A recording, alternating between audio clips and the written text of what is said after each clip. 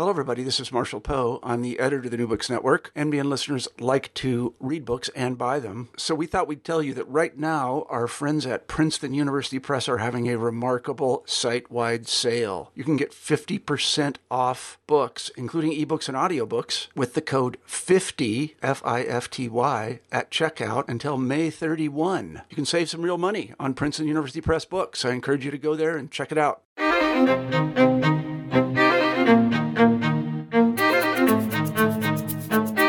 Hello, everyone. It's Ryan, coming to you from the New Books Network, Native American History channel. We're going to be discussing Thunder in the Mountain by Professor of Law and History at Vanderbilt University, Daniel Sharfstein. Again, Thunder in the Mountains from Daniel Sharfstein. Welcome, Professor Sharfstein.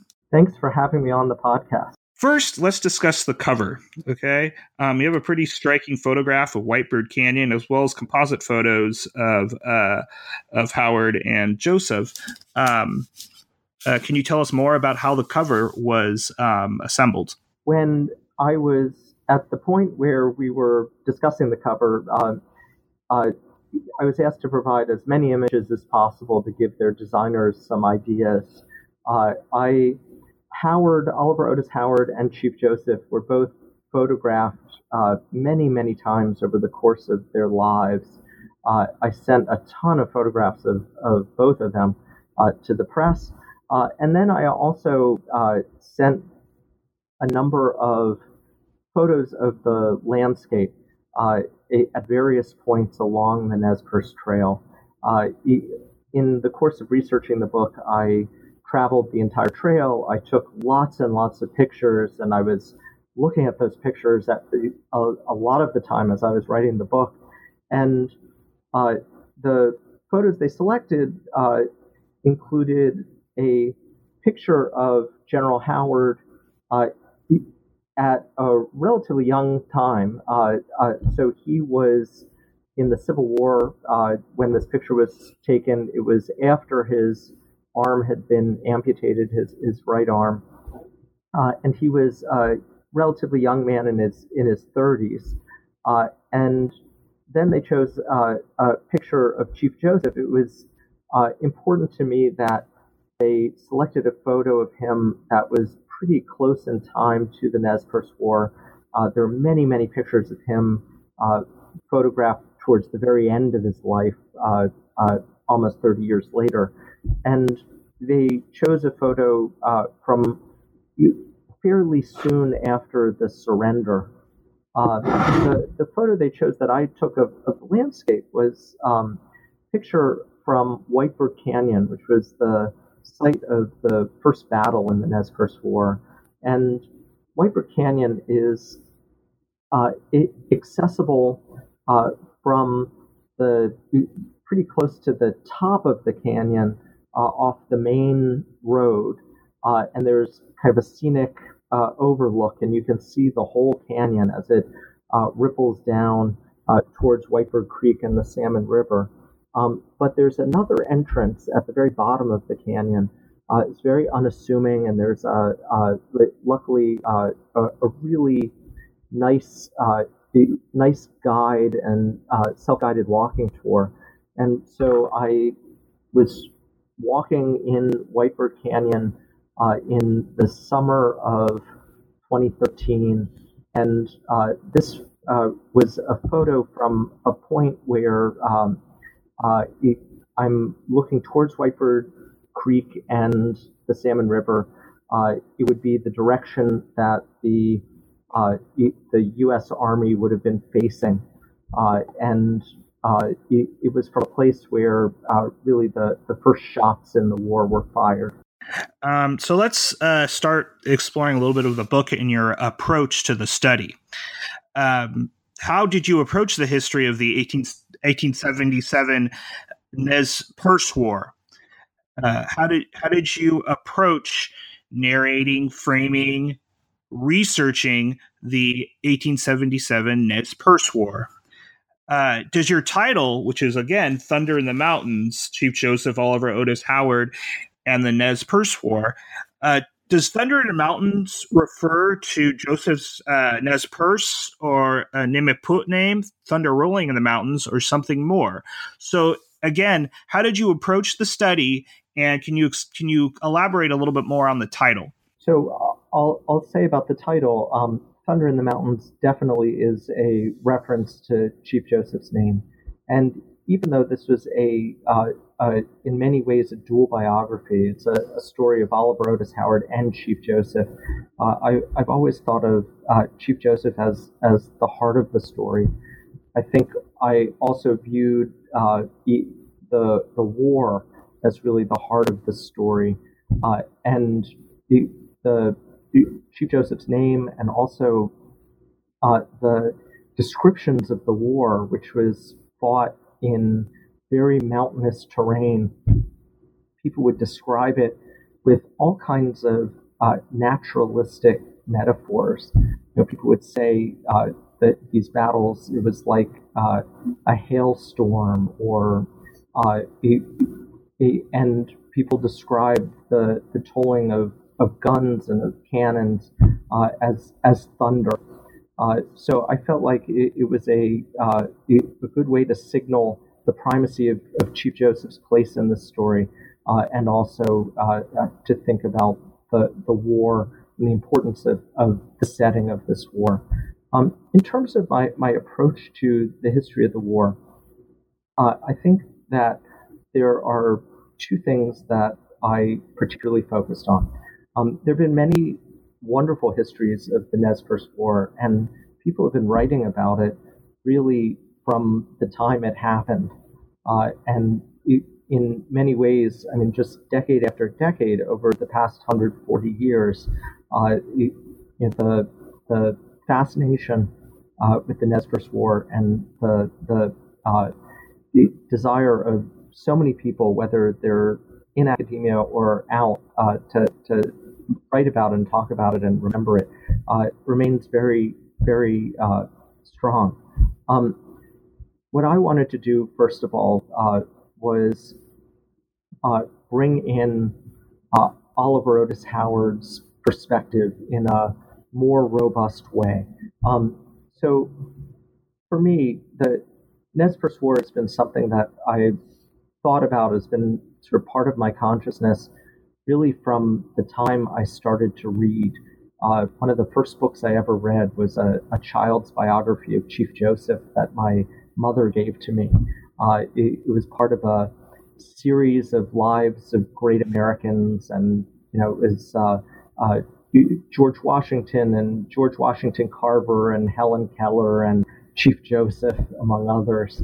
And but what really drew me into the story was the connection to Oliver Otis Howard. So my first book was in many ways a history of Reconstruction and its aftermath, and the nation's transition from slavery to freedom and then to Jim Crow. And Oliver Otis Howard was an important character in this, by virtue of his leadership of the Bureau of Refugees, Freedmen, and Abandoned Lands, the Freedmen's Bureau. And in the course of researching the earlier book, I found a series of letters to Howard that were written in the heyday of Reconstruction, with one of the main figures in my book. And then there was this 10-year gap, and in 1878, there's a letter addressed to Howard in Portland, Oregon, saying, what's life like in the West? Do you think that Washington Territory would be a good place to relocate freed people from the South? And I read that, and I thought, wow, what's Howard doing in Portland? He was a Maine Yankee. He was a consummate Washington figure during Reconstruction. And Portland, Oregon was about as far as you could get from Washington, D.C. and still be in the continental U.S. And then in the back of my mind, I thought, when was the Nez Perce War? And when I realized that Howard had led Army forces against the Nez Perce families, it seemed like a very important story to revisit.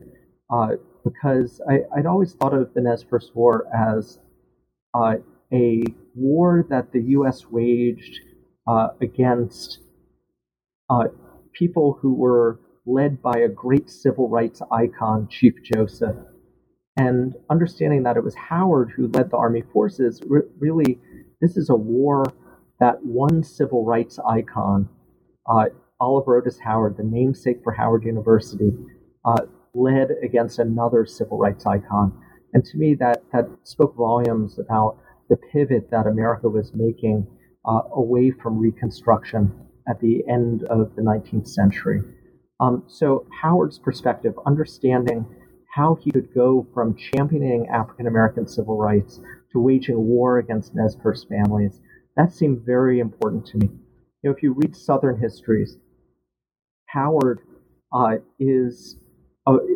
comes off as a flawed person, to be sure, but I think I would define him pretty firmly as a flawed hero. He was in William McFeely's phrasing, he was the Yankee stepfather. He had all kinds of limitations of imagination and administrative ability, but he was remarkably committed to the enterprise of African American freedom and equality. So that's the perspective in Southern history. If you read Western history, Howard comes off very, very differently. As a comically inept general, as a scourge of the Nez Perce people, and reconciling the two General Howards, that was a big impetus for my work. The second approach that I brought to the book was really focusing on Joseph's work as an advocate. So in the 5 years before the Nez Perce War, from about 1872 to 1877, from the time when settlers really started coming into the Wallowa Valley, Joseph had countless occasions to advocate. And I mean, in certain ways, very early on when he decided to knock on the doors of settlers' cabins and lean-tos and introduce himself and inform them that they were trespassing on his people's land. He was informed that under a treaty signed in 1863, the Wallowa Valley had been ceded to the United States. It had been put into the public domain. It had been surveyed and divided up, and the homesteads were being given away. So 1872, in many ways that feels like it could be the end of a story. But once the government has given away something, once they've given away the land, it's really hard to take that land back. And instead of regarding this as an ending, I was very intrigued by the way that Joseph took this as a beginning. He faced daunting challenges. He was a young man. He in the world, the constellation of Nez Perce leaders, it's a remarkably egalitarian and broad-based structure of governing. He was relatively low on the hierarchy. There were many other leaders of other bands who had much more seniority, much more experience as fighters, much more experience hunting in the plains to the east of the Bitterroot Mountains. But Joseph really took it upon himself to try and reach out to the federal government and explain why his land had been mistakenly and unjustly taken away from his people. And that's really tough when you're in the Wallowa Valley, a couple thousand miles away from Washington, surrounded by mountains that were so steep that when the settlers came in, they had to take apart their wagons, haul them up the mountain, reassemble their wagons, and then coast into the valley. So figuring out who to talk to, uh, figuring out how to get your words to leave the valley and connect to the nodes of power. This was certainly the cause of Joseph's life in the 5 years before the war. His experience connecting with and negotiating with the federal government colored his experience of the war. And then, at the end of the war, he uttered his famous surrender statement. He said, "I will fight no more forever." But in many ways, he kept fighting. He kept trying to reach out and negotiate with the federal government, and he was constantly trying to advocate for a better deal for his people. And thinking about how he was able to do that, to me, it said a lot about the structure of American power and the way it was very, very diffuse in the decades after the Civil War, right as the administrative state is emerging.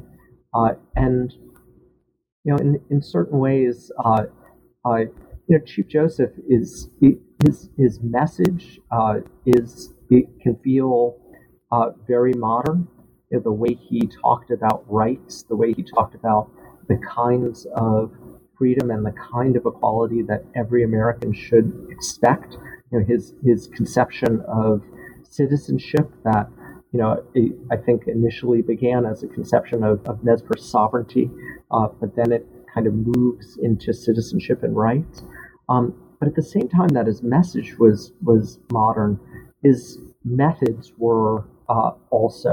It really he's making a plea for citizenship, for liberty, and for equality in an age of big government. Let's talk a little bit about Howard. So following the 1873 failure of the Freedmen's Bank and an acquittal in the Freedmen's Bureau inquiry, Howard negotiated with several Southwest Native communities and then became head, as you've already alluded to, of the Department of the Columbia River in Oregon Territory. How and why did evangelicalism and this new post contribute to Howard's conception of freedom?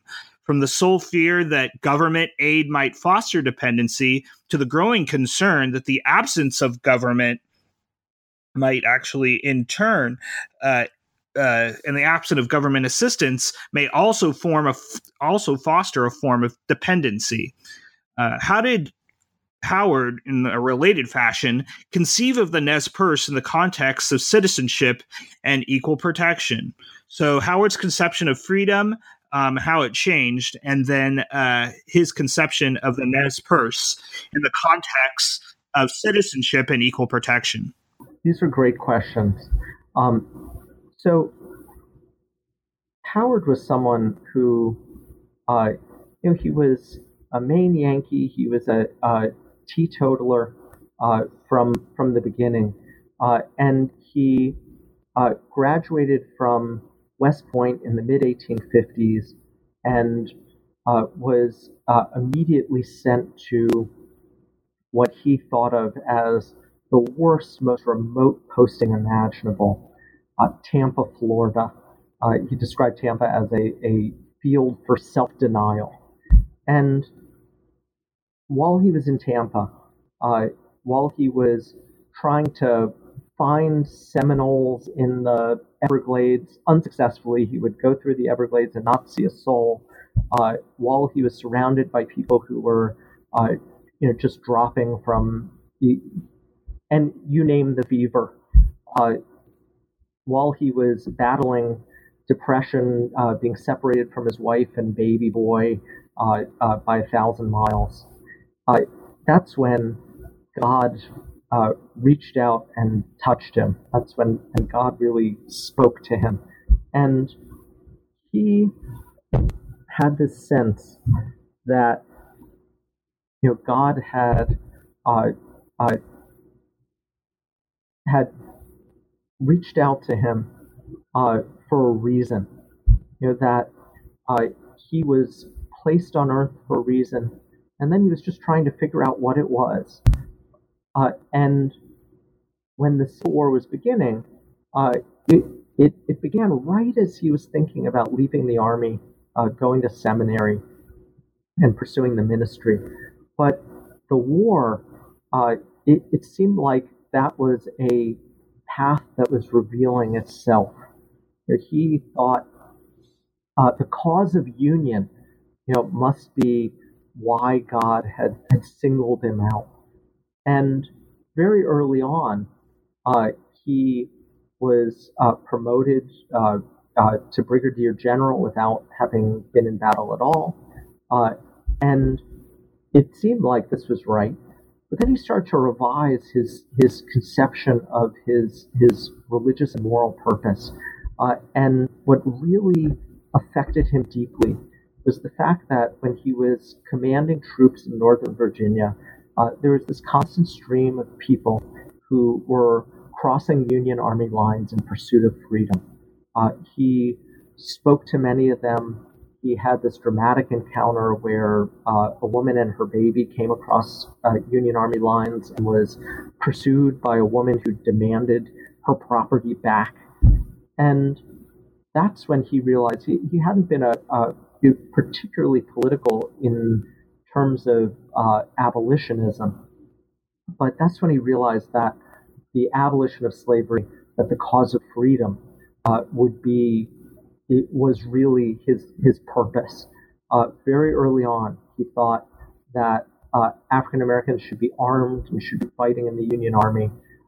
He was very impressed by the people who came across Union Army lines, their ingenuity in their escapes, and he was convinced that not only should they be free, but that they were equal. Now, he had a very limited sense of what the Freedmen's Bureau could do. I mean, to a certain extent, he couldn't imagine beyond the basic Republican Party talking points about the links between government aid and dependency, the sense that the Freedmen's Bureau would have to be very limited and very temporary in its scope. But at the same time, he remained remarkably committed to a very unitary sense of equality. He wasn't someone who, unlike other abolitionists, was slicing and dicing equality into political equality and social equality. Rather, he viewed African Americans as equal and fully capable of every privilege of citizenship. And to his mind, in the absence of much government help, he would pursue policies that would allow African Americans a fighting chance to leverage themselves into a position of meaningful equality.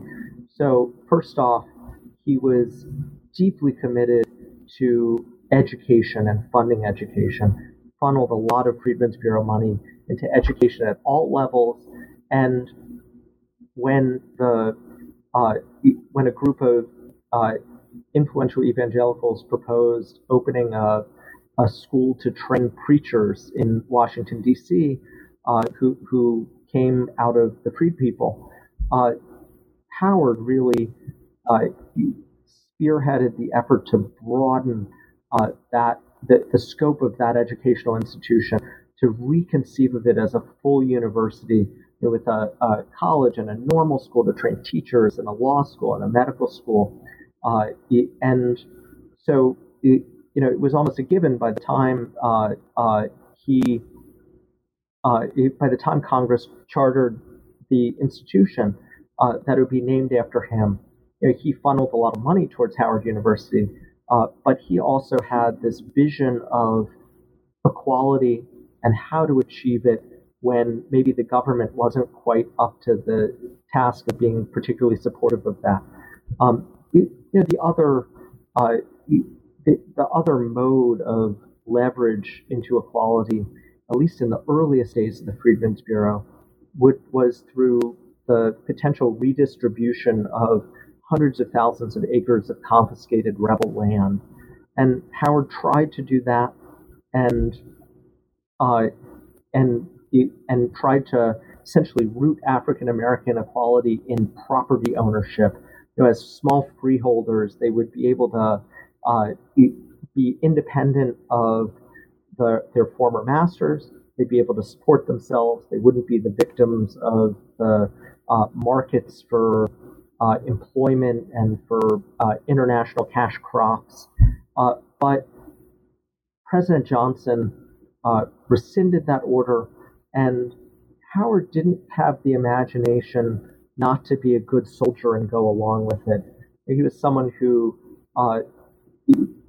when he realized that he wouldn't be able to redistribute the land, that the land would go back to the former title owners, he thought, well, I can help do the next best thing, and no one who would replace me, I could resign, but no one who would replace me would be as sympathetic as I am to the freedmen. Now, moving west, in many ways, Grant's peace policy enacted a fantasy of Reconstruction for Howard.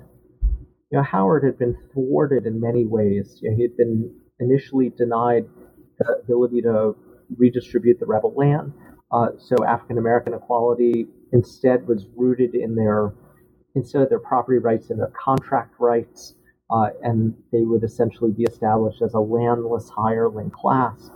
But in the West, he had the ability to put Native Americans onto reservations and establish them all as small yeoman farmers, to the extent that he felt thwarted in the provision of government services for the freed people.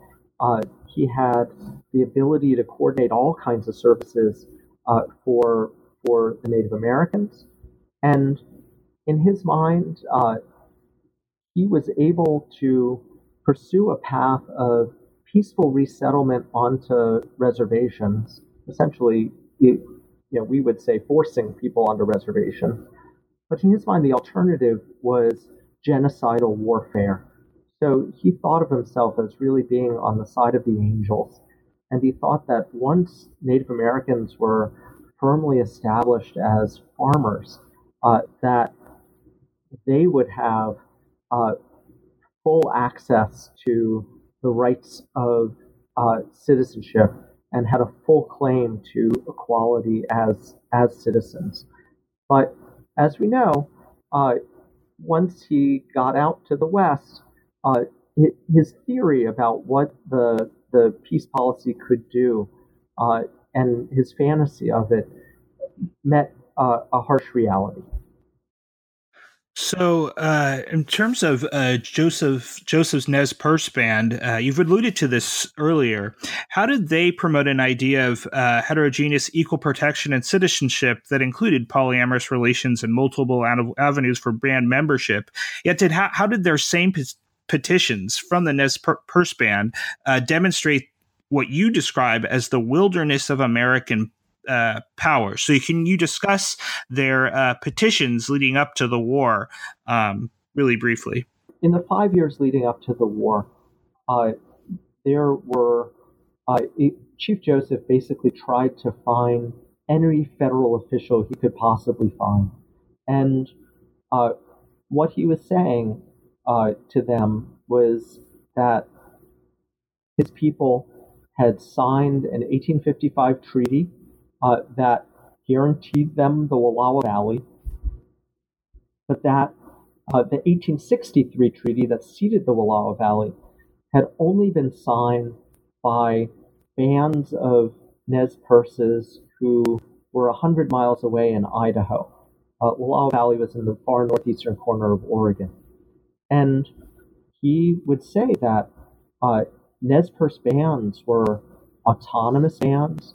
They were spread out over a large geographical distance, basically from the Wallowa Valley in Oregon all the way to the Bitterroot Mountains, separating Idaho from Montana, and they were autonomous, and the bands that signed the 1863 treaty, not only were they separated from his people by mountains, by a canyon, Hell's Canyon, which is deeper than the Grand Canyon, but they were also Christian converts.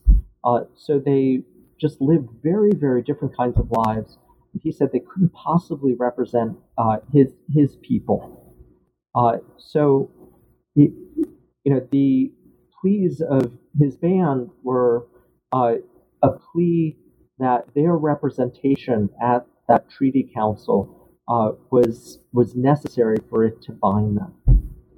How and why did the fall 1876 killing of Will Hautia, he was accused, a Nez Perce man accused of pilfering settler horses, as well as reprisal raids by Hualitis, precipitate the Nez Perce War? For several years in the mid-1870s, the settlers were and in the Wallowa Valley and in the Grand Ronde Valley, just to the west of the Wallowa Valley, they were,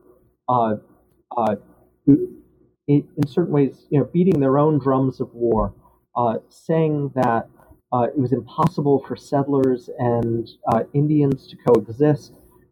They were calling in the cavalry, and there was a sense that that war was inevitable. But when the cavalry came in 1874 and then 1875, what they found was Joseph didn't look at them as enemies or potential combatants. He thought of them as just another set of federal officials he could negotiate with. So he had met with the Indian agent, the civilian Indian agent. He had met with supervisors of Indian affairs for Oregon. Joseph had met with a congressman who was home from recess, and then he saw these army officers, and he viewed them just as another path, another voice that could bring his words to Washington, D.C. And they talked to him, and the reports came out of these cavalry officers saying that Joseph was committed to peace, that he was more reasonable than the settlers.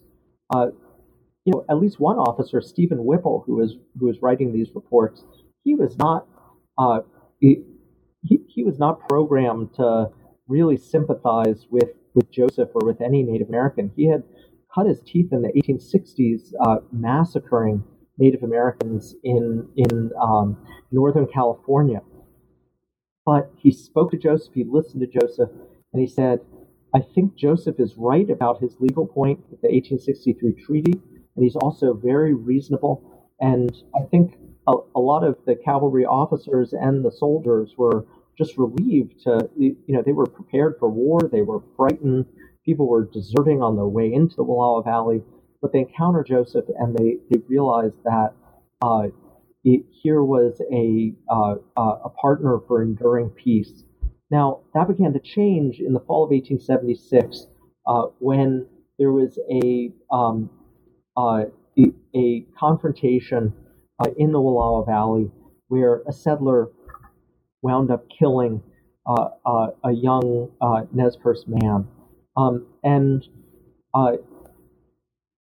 At the time, it was thought that there would be all kinds of bloodshed that would flow from the killing of Will Hautia.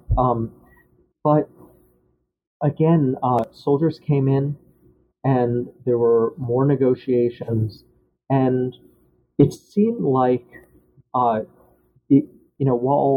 the government had been pushing Joseph to relocate to the reservation and was saying that the 1863 treaty absolutely applied, the result of the negotiations in 1876 seemed to be a reopening of the case. Oliver Otis Howard actually had, heard the reports and went east to Washington, and he proposed to reopen negotiations and to finally resolve the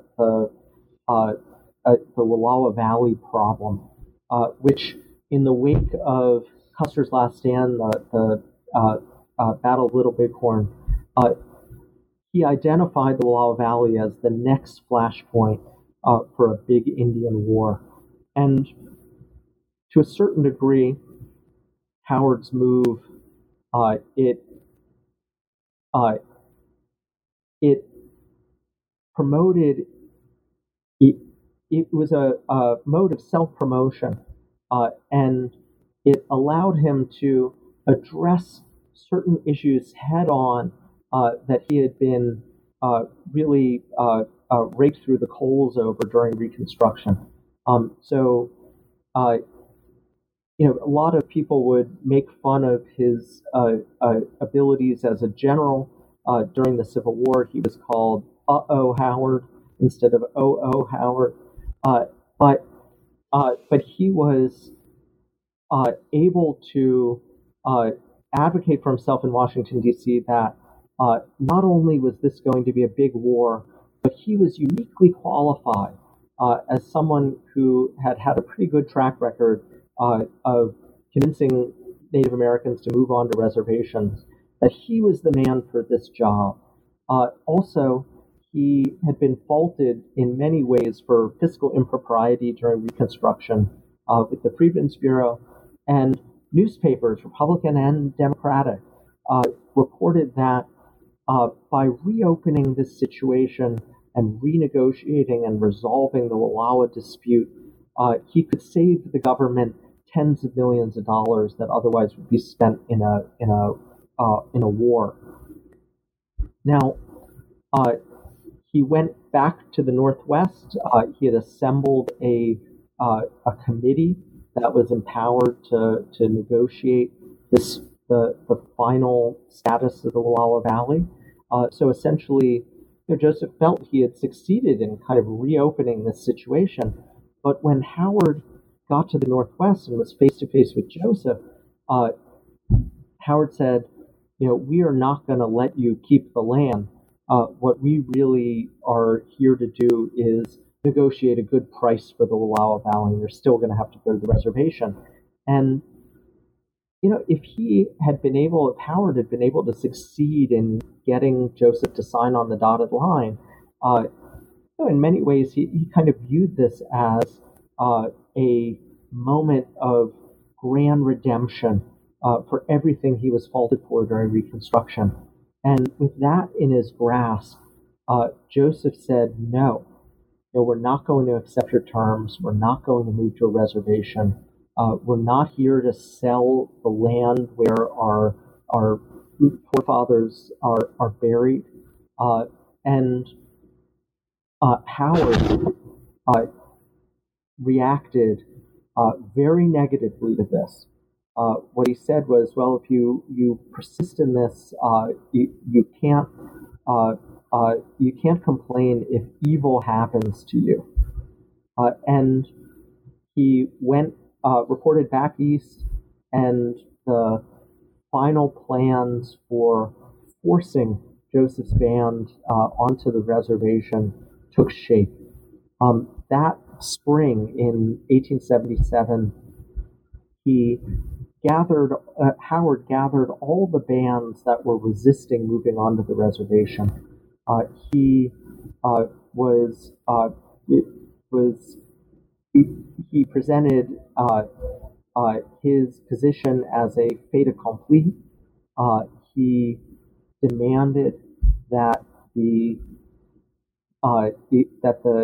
bands that were resisting the reservation move onto the reservation in 30 days, which, given their enormous herds of horses and cattle, and also given the state of the rivers that they had to cross, they were all at flood stage. This was a really difficult demand. And when a leader of another band complained, Howard had him jailed. And so there was this ultimatum that Howard had issued. There was this very aggressive posture that he had assumed against people who had always been peaceful with the United States and had always found a way to negotiate their way around difficulty.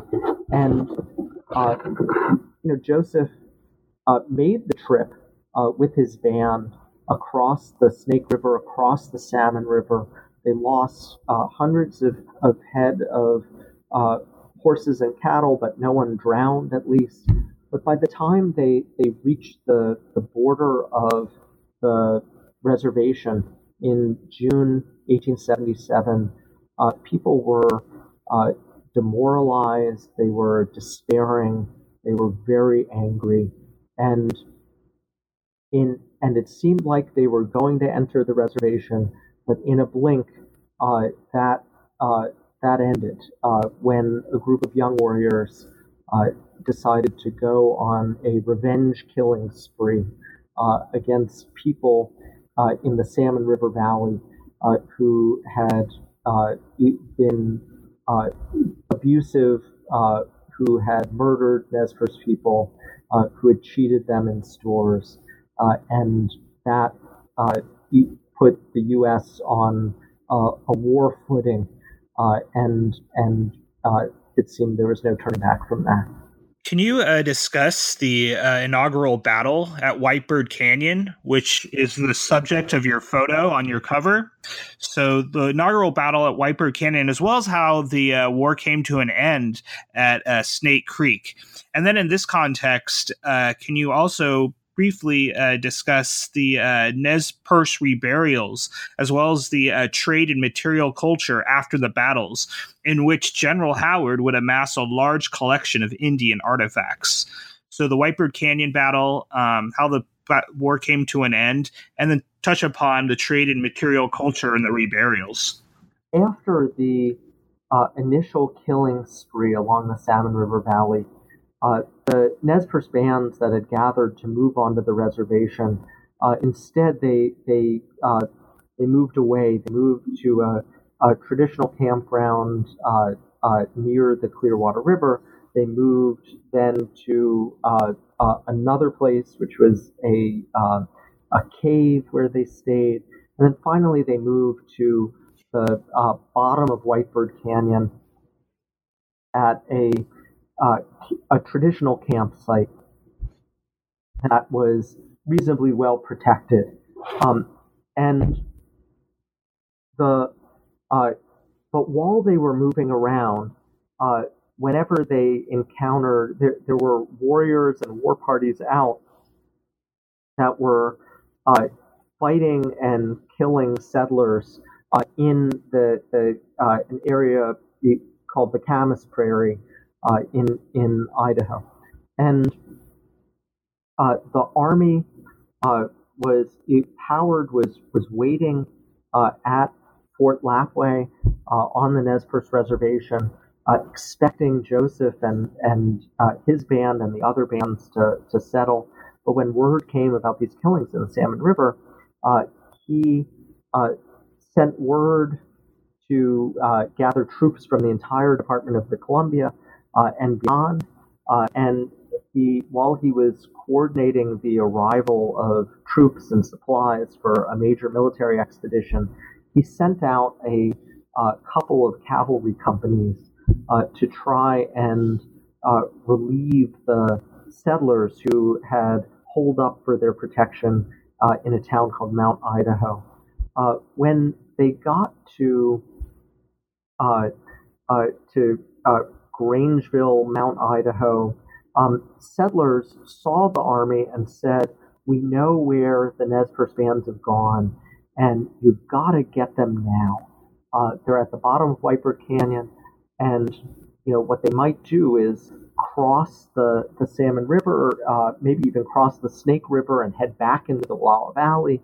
If you let them get across the rivers now, it's going to be much harder to catch them later." So the settlers really pushed the army to try and confront them in Whitebird Canyon. Now, the Army, to get to the settlers, cavalry had ridden all night long. The soldiers were exhausted, the horses were exhausted, but then they kept going, and for another night, essentially made their way to Whitebird Canyon. And in the early hours of the morning, in June 1877, they made their way down the steep paths of Whitebird Canyon towards the bottom. And at daybreak, a Nez Perce peace party approached the cavalry companies that were also supplemented by many settlers, and they approached with a white flag in an attempt to negotiate a peace before war broke out. But the settlers started shooting, and then the army started shooting. And at that point, a couple things seemed to become clear. One, the cavalry could, they couldn't hit the side of a barn with a bullet. They had very little training with firearms. Often, the army was reluctant to have any training with firearms because it was just a waste of bullets. So they didn't know how to shoot. They were highly undisciplined. They depended on buglers and to transmit signals from the officers to the men.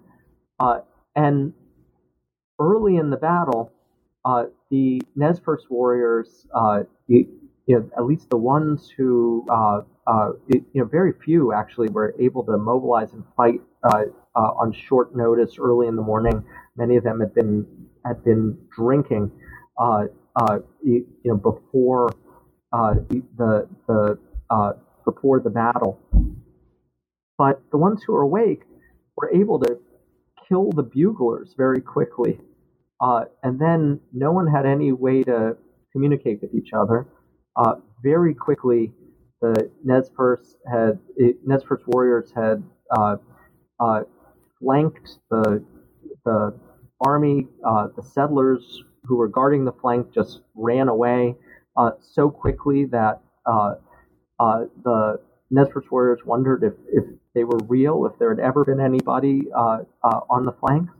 And then the army soldiers panicked and had to retreat.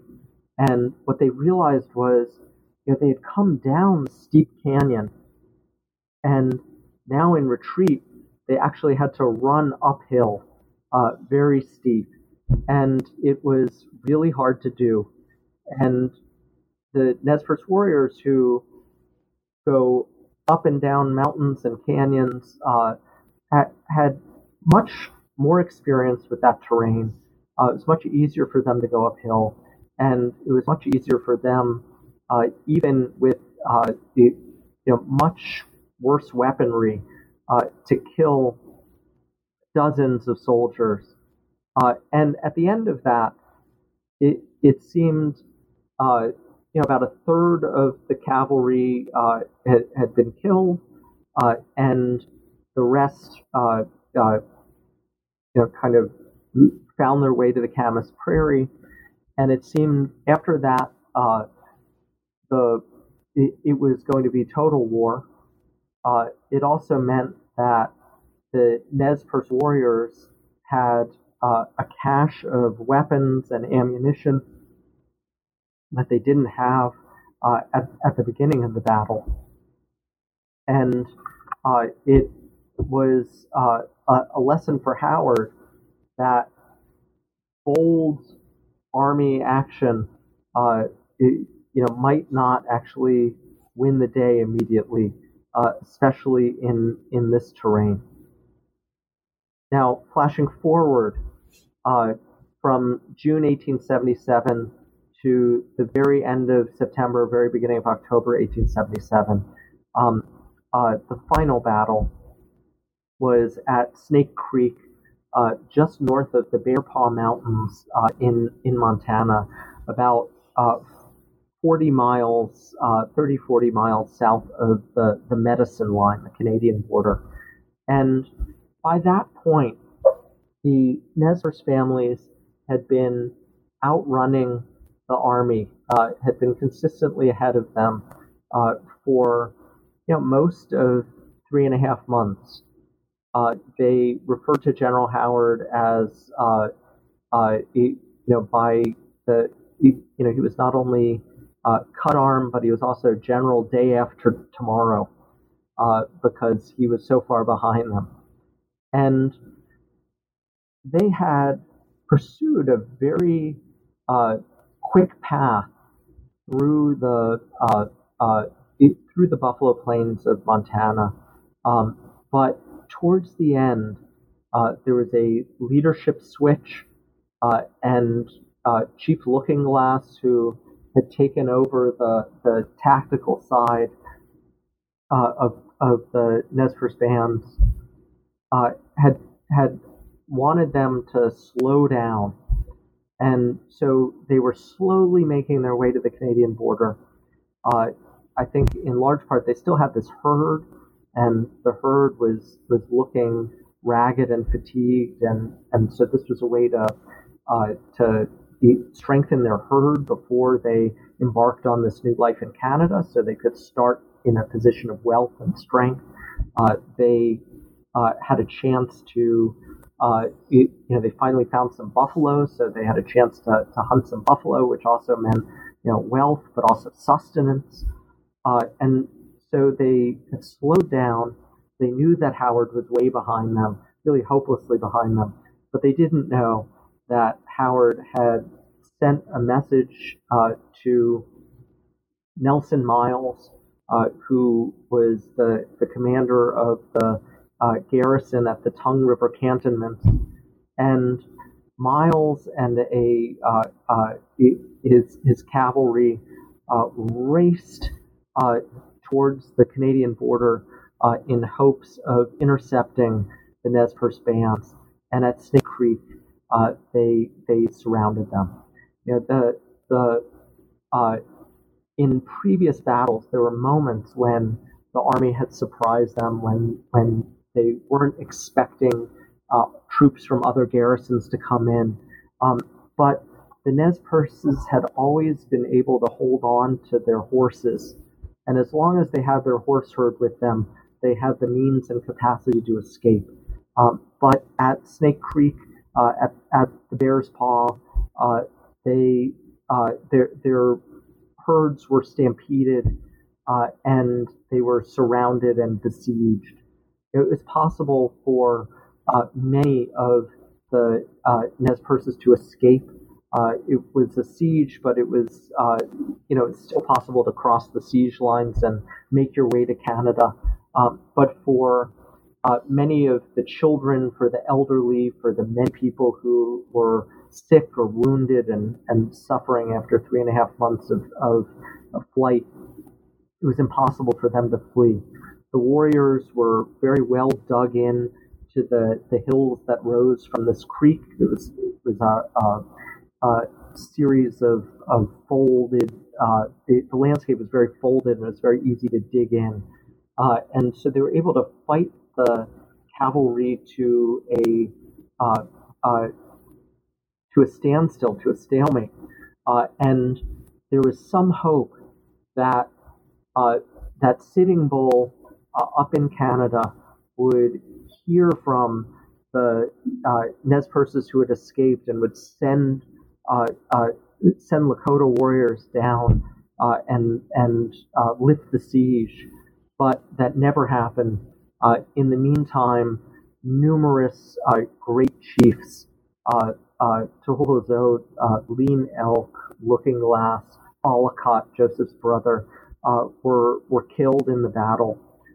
And in the end, really, even though Joseph was someone who was not a war chief, had relatively less status among the leadership of the Nez Perce bands.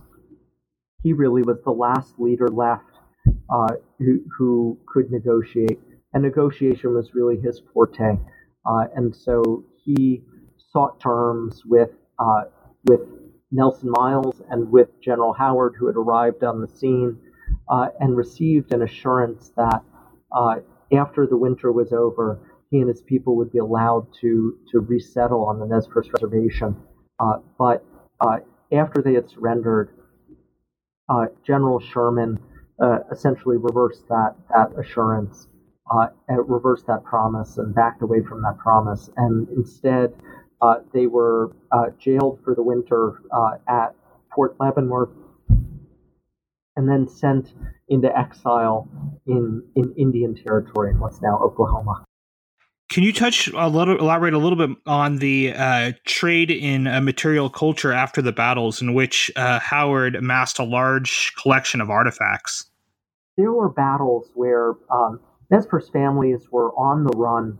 There were many things that they couldn't take with them, and at various points they would dig caches and put these objects that they couldn't carry with them in these caches and bury them. And in a way, it reflected, a certain desperation, but also a certain optimism that they would come back. And after the battles, particularly a battle in Nez Perce country along the Clearwater River, right where it meets Cottonwood Creek, the Army came through and they found these caches and uprooted them. And when they unburied them, they found evidence of something that Howard really didn't understand in his negotiations with Joseph to try and establish them as small yeoman farmers. Howard really didn't understand the reality of Nez Perce wealth. And what they found were silver and china place settings that dated back to the fur trade with the Hudson Bay Company.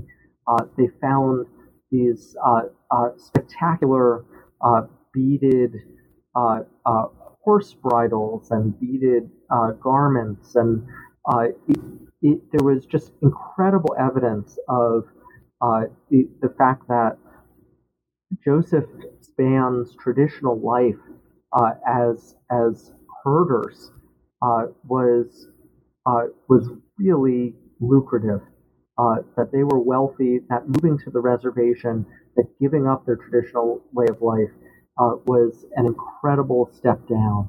Now, people had often commented on the high quality of Nez Perce beadwork, but there was no real trade in Nez Perce artifacts. While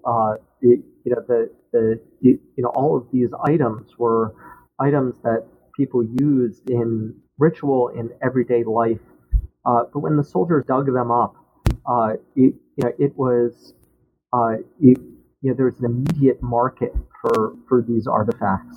If suddenly these weren't vital cultural items, they were collectibles, and the soldiers collected.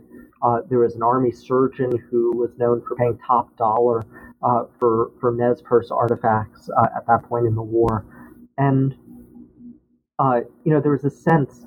Not only were they beautiful and divorced from context, they could be decorative objects for white people, but the very fact that these were essentially unburied, the very fact that the Nez Perces were being driven from the land and were essentially being wiped out, this only made them more desirable, more valuable, more romantic. Now, General Howard, over the course of his life, did amass a large collection of Indian artifacts. This was something that I discovered when I was just searching online, and I came to the website for an auction house that was auctioning off things in General Howard's collection. But I noticed that there weren't Nez Perce artifacts in those lots that were being sold to the highest bidder. So it's unclear to me whether Howard personally collected and profited from the Nez Perce War, or whether he just developed over the course of his career a taste for Indian collectibles. Appreciate the clarification. So for our final question, I wanted to go into a little bit on the post-war memory. So why do you think Joseph, at the 1904 Carlisle Indian School graduation, why did he ultimately defer, or do you argue that, defer to Howard's speech and his sort of narration of the memory of the war? Why did Joseph capitulate at that 1904 Carlisle Indian School graduation, which they both attended?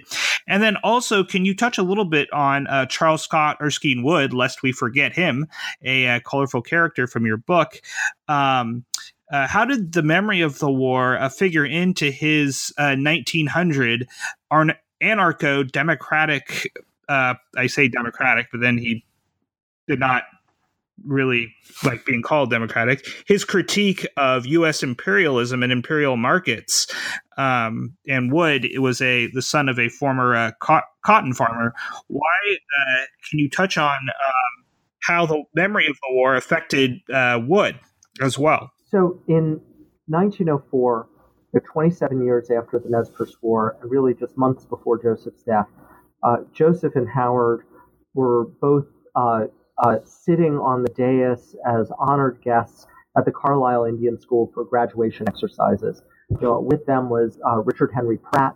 It was his last graduation as headmaster of the Carlisle Indian School.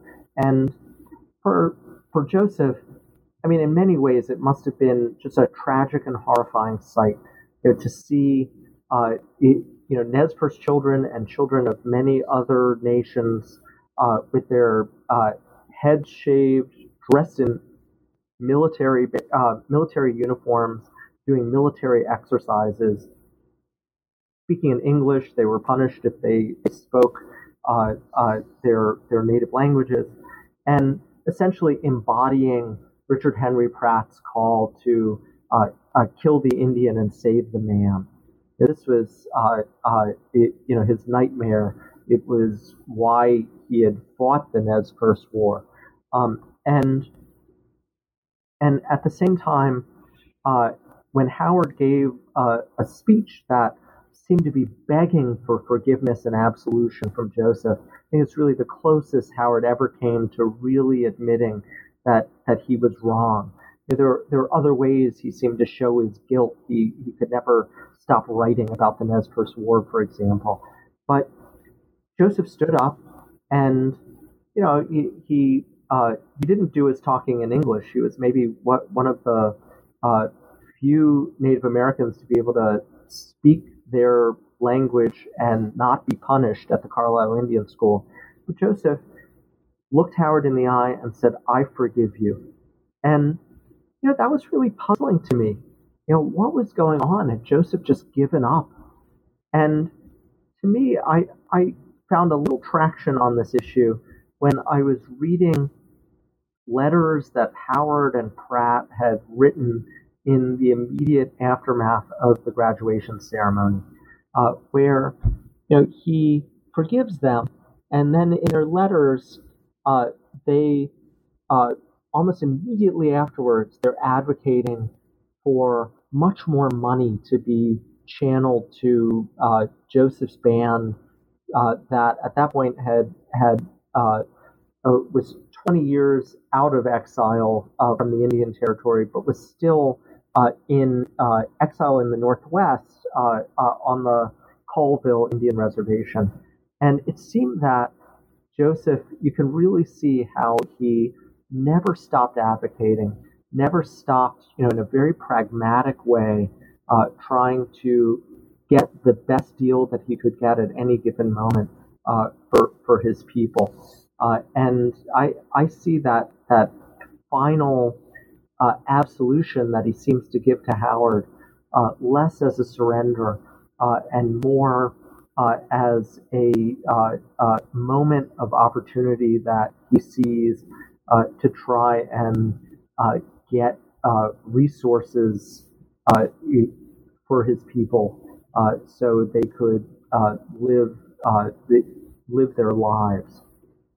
With respect to Charles Erskine Scott Wood, um, Erskine Wood was a man who was West Point class of 1874, which meant he was too young to really understand the politics, the stakes of the Civil War.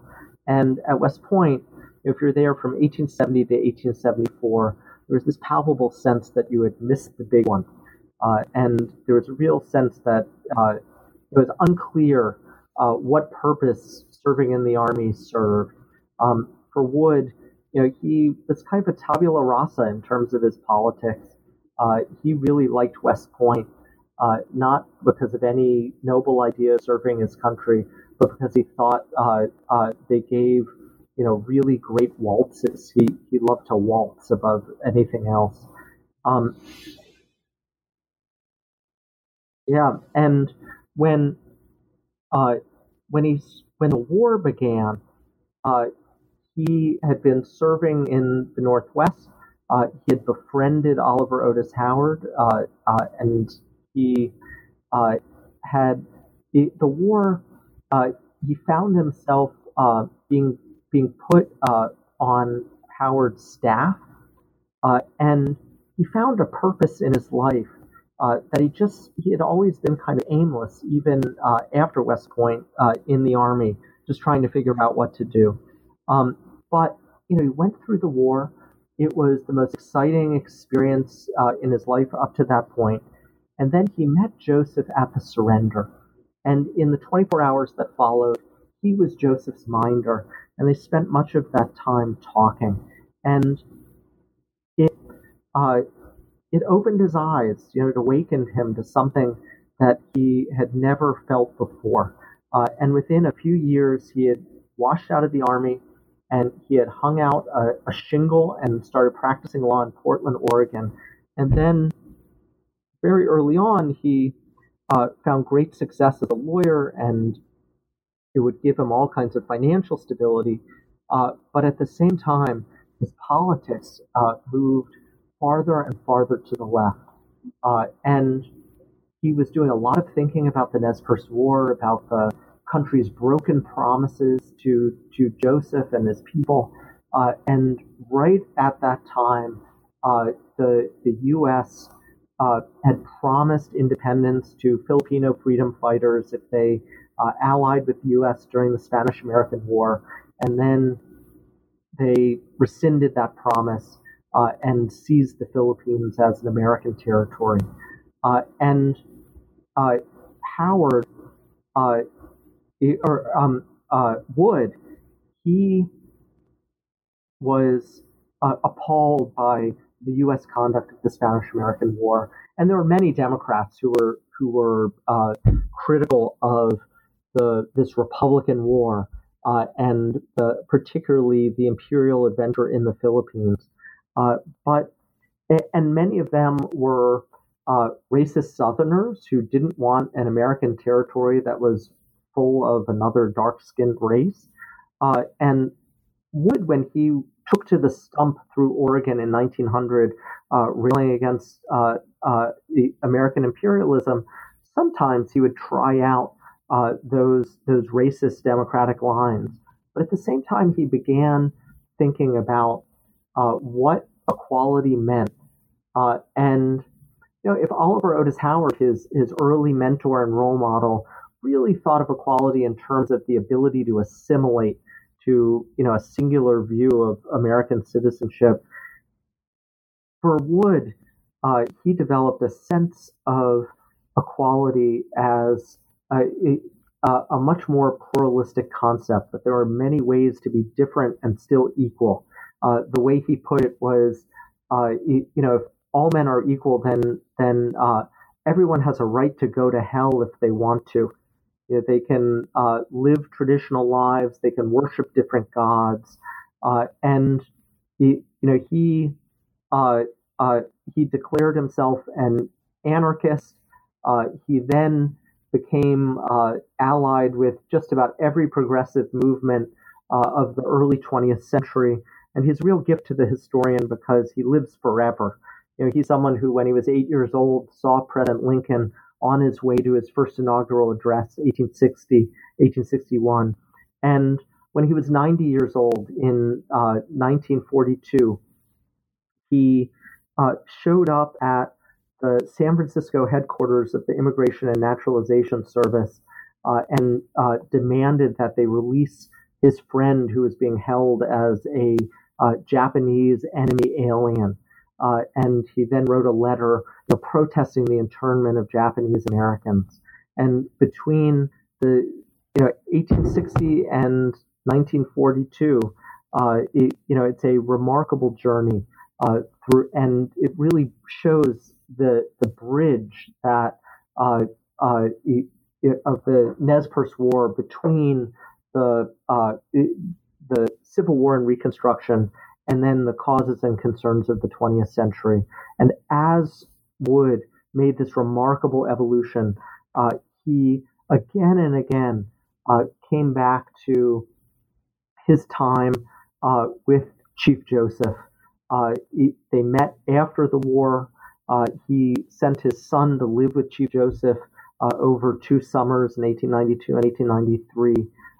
And throughout his life, Chief Joseph was his guiding light.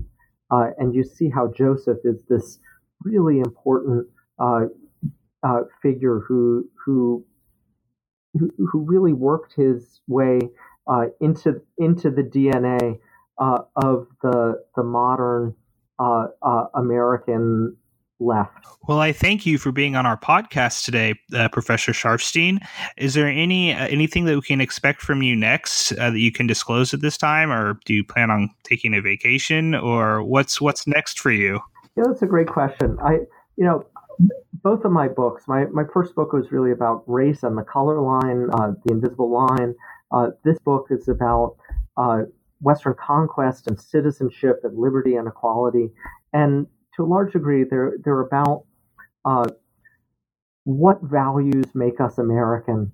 How do we define ourselves as an American, and how law works its way into our identity as Americans. And I thought for a third book, I would want to focus on immigration and assimilation. And I'm now doing some research into immigrant communities and their conflicts with each other in the early 20th century. At this point, it's still very much in its early stages, but it's so far been a very exciting new way to explore this enduring theme. I'm sure our listeners will be looking out for that. Again, thank you for being on the podcast.